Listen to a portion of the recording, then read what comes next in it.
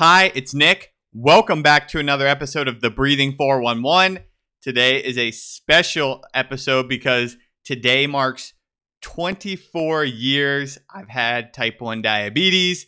So December 19th was my diagnosis day. Not exactly the present I wanted from Santa, but it was exactly what I needed to become the person I was meant to become.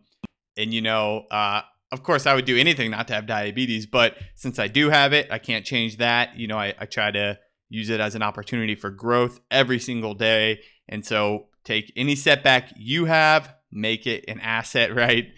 So in any case, just wanted to celebrate that, right? If you go back to the email version or the blog post version, you can see a picture of me with Santa Claus. It's pretty funny when I was 11. Also, my parents were obviously pretty devastated over the whole situation, but this did have an upside for me because they gave me some early Christmas presents, which were video games back then because I had lost all my energy. I stopped doing skateboarding. I was really into skateboarding. I had completely quit. All I did was play video games, and so they gave me some video games early. Pretty awesome. So go check out the picture. There's a special little treat if you click the picture and the PS you'll see. So yeah, check it out if you're interested. Okay, let's move on to this week's 4 thoughts. The first one is why mind-body therapies like breathing seem like a panacea. And this is part 3 now. So here's a quote. A certain mind-body treatment may help hypertension, depression, or insomnia. At the same time, this treatment will counter the overall physical and mental manifestations of stress through calming of brain activity and altering hormones and gene expression. The mind-body treatment performs particular reductionistic functions on specific health complaints and at the same time tends to the health of the entire biological system. End quote. That is Herbert Benson, MD, from the Relaxation Revolution. And that is insanely powerful, right? It means that we can use our breathing, right, for our individual needs. For me, it's diabetes. For you, it might be hypertension or depression or insomnia, some of the things Dr. Benson mentioned there. So for that reductionistic perspective, but while at the same time we're strengthening all other aspects of our health, that is insane, and that does make it seem quite panacea-ish. Of course, it won't fix everything, right? But it's a really good explanation for why this stuff seems to help everyone in every different way, right? It's because it does both things at once, reductionistic plus whole body health. Okay, with that, on to thought number 2. This is my favorite one this week. It is titled An Inverse Thought Experiment. So I would like you to think of a time you got really mad or frustrated for a very brief period. Okay, got it? If not, just think about this for a minute. Did it actually end when it ended? Probably not, right? Or were you upset for another hour, maybe even the rest of the day? Maybe it ruined your whole week. Think about it like that. Okay, now this is exactly how slow breathing works, just opposite. It's a brief period of calm that lingers just like a brief period of anger does. The difference? It's really easy to see how anger ruins our day, but sometimes harder to notice how something as simple as a breathing practice brightens it. So I just love that idea. It was actually inspired by the Relaxation Revolution. Just this idea of this calm lingering, right? Like, it's so easy to realize when a stressful event ruins our day, but it's a lot harder to notice that subtle change after a very calming event to then brighten the rest of your day. All right, I won't dwell on that too long. Let's move on to thought number 3. It is titled 3 Healing Breaths You Can Start Using Today.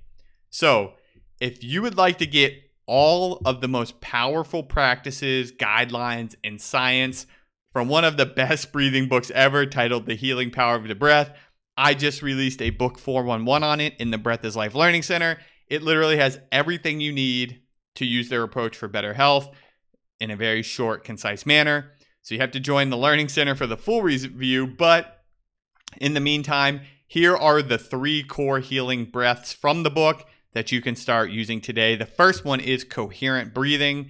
This is taught as a breathing rate of 5 breaths per minute with equal inhalation and exhalation, which comes out to a 6-second inhale and a 6-second exhale. Here's how they put it, quote, "Coherent breathing calms the mind, slows the heart, lowers blood pressure, reduces inflammation, and strengthens stress resilience," end quote. That sounds good to me, right? All right, so we start with that. That's the basics. Then we have resistance breathing, which is any technique that adds resistance to our breath. They have 2 practices for this, which are Ujjayi or ocean breath and pursed lips breathing. Here's how they put it, quote, "Whether you choose to make a sound in the back of your throat like the ocean or to use pursed lips to create resistance to the flow of air, your practice of resistance breathing can amplify the benefits of coherent breathing," end quote.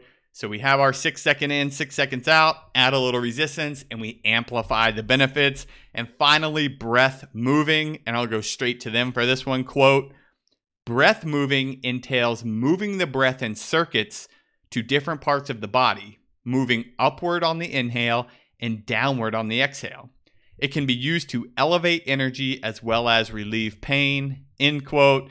That one's a little more abstract. I had to listen to their instructions. They have like guided breathing that comes with the book. I had to listen to it to really fully understand it. I enjoy it, but you really only need coherent breathing or maybe coherent breathing with resistance breathing. In any case, go get the book 411 if this book interests you. And just a quick note, all of the quotes were from the authors, which are Richard Brown, MD, and Patricia Gerbarg, MD. They are the authors of The Healing Power of the Breath, because I don't think I mentioned that at the beginning. Okay, that's it for that thought. 3 healing breaths, coherent breathing, resistance breathing, breath moving. Use one of them to help your healing journey today. And I will move on to thought number 4. It's a quick one. It is titled Study. So rather than study every aspect of life, we can study the breath, which can be applied in every aspect of life. That's it, folks. That's why I study the breath. I hope that's why you do too. And that brings us to the one quote for this week. It is a great one. Quote, "Breathing involves a continual oscillation between exhaling and inhaling, offering ourselves to the world at one moment and drawing the world into ourselves at the next," end quote. And that is David Abram. And finally, the one answer this week, the category is oxygen transport. The answer is hemoglobin molecules have this many binding sites for oxygen molecules. What is 4? And finally, real quick, one more thing I want to throw out there is there is a company called Anicca, which I believe means always changing or ever changing, Anicca Wellness. They have a opportunity for therapists. So if you're a registered therapist of any kind, go check out the blog or the show notes or the email, wherever you started this audio from. And you can learn a way to incorporate breathing into your practice. So it is a device, the Anicca device. It's a really unique idea. It like sits around your waistline. It's very small and it vibrates with your breath. So every single breath you take, it vibrates. There's lots of settings. So you can do it on the inhale, the exhale, both. You can do for the entire length of your exhale or just each, like a little buzz, just each time you exhale or each time you inhale. It's very flexible. I've tried it out. So the co-founder, Ido Cedar, is a 411 subscriber, a friend now, and just a genuinely good person.